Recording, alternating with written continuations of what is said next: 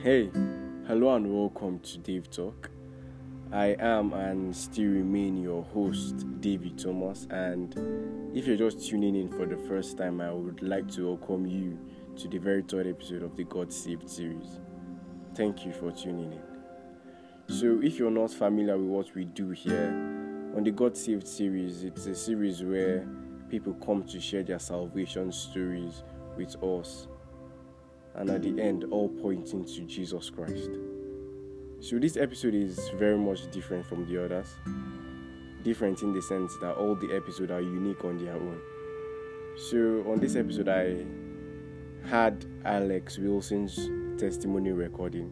It wasn't actually a live recording, though. It was actually a pre-recorded recording from him. So you're going to be hearing a lot of unusual noises like rainfall, children having fun, screaming around, and it's going to be different from other episodes. But in the midst of all this, listen to the testimony. It's a beautiful one. Listen. I pray you get blessed. And before we go into the episode, I would like to quote from Revelation 12:11, where it says, "And they overcame him by the blood of the Lamb and the word of their testimonies, and they love not their life until death." End quote. So as you listen, I pray you get blessed, and I pray the testimony actually blesses you also. Thank you, and shalom.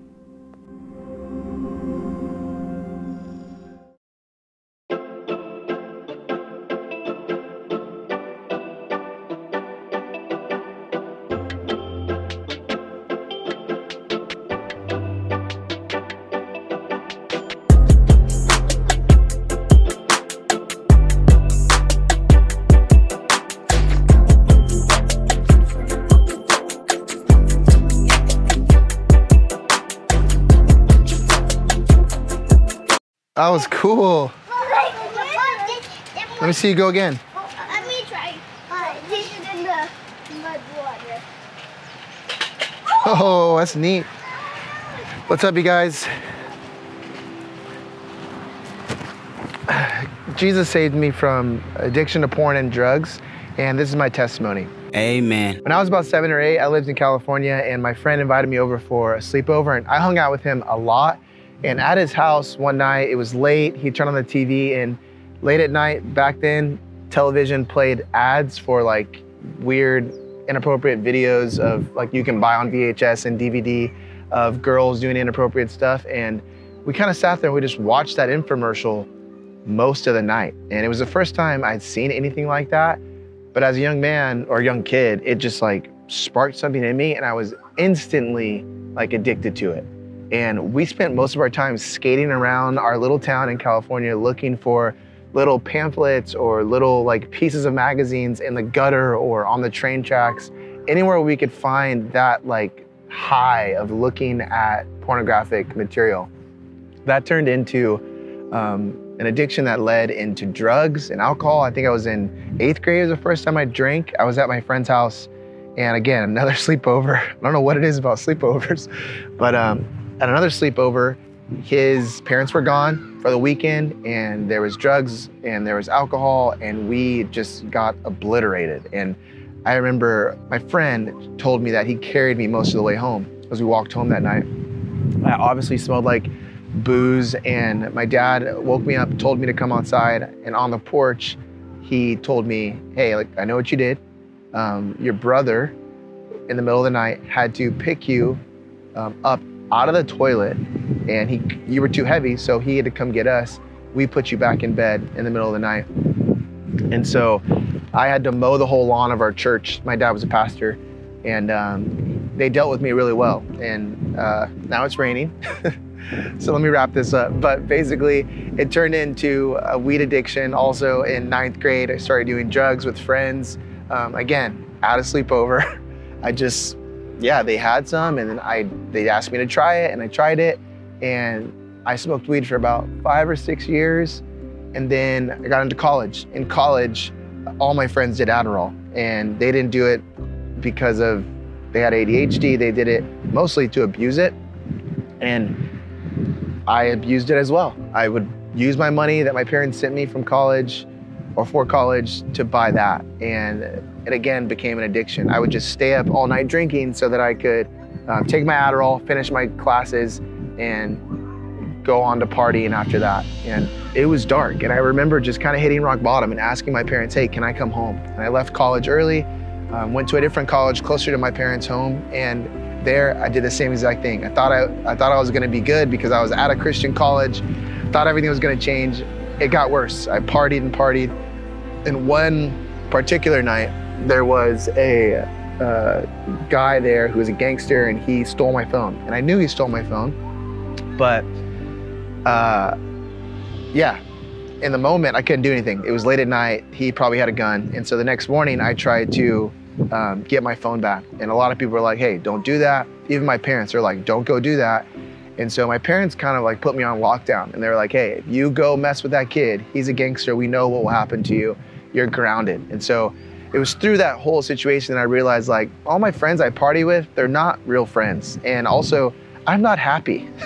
And so that's when I realized, okay, maybe I should give this God thing a try. I grew up in church. My dad's a pastor. Like, they always told me what to do, and I never listened because I was hard-headed. And because I got good grades, and because I was like an outgoing kid, like, and respectable, I guess, and kind to strangers, respectful to adults, like, I think they just thought that, I don't know, they didn't know really what to do because they just tried everything. And so only God really could help me. And what I did was I read the book of Mark, 1 chapter a day, for as many chapters are in the book of Mark. So I would run 1 chapter a day until I finished the book of Mark. And around day 14, actually it was day 14, I read the part where Jesus is in the Garden of Gethsemane. First of all, I can't believe I'm just sitting in the rain right now.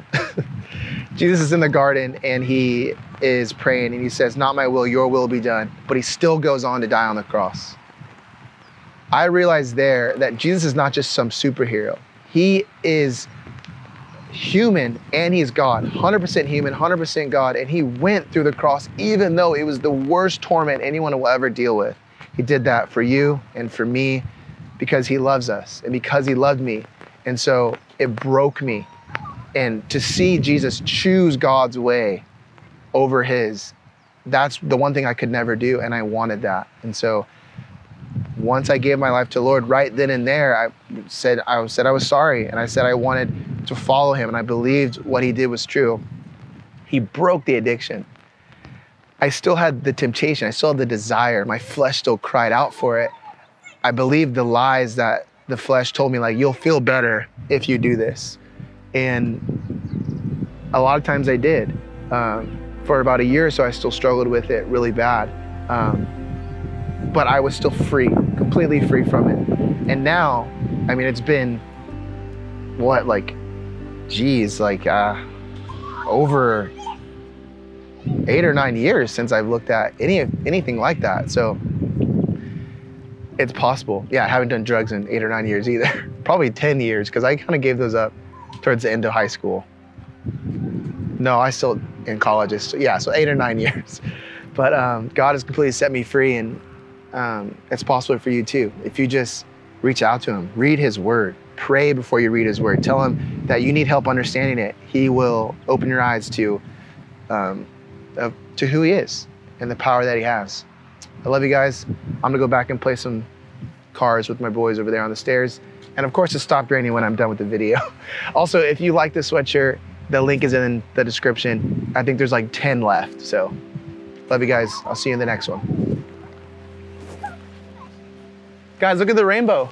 It's a rainbow right here. Where? Right here. I don't see it. It's on the other side of the house. You got to go on the other side to see. See right there? Oh yeah, I see it. Let's show our friends.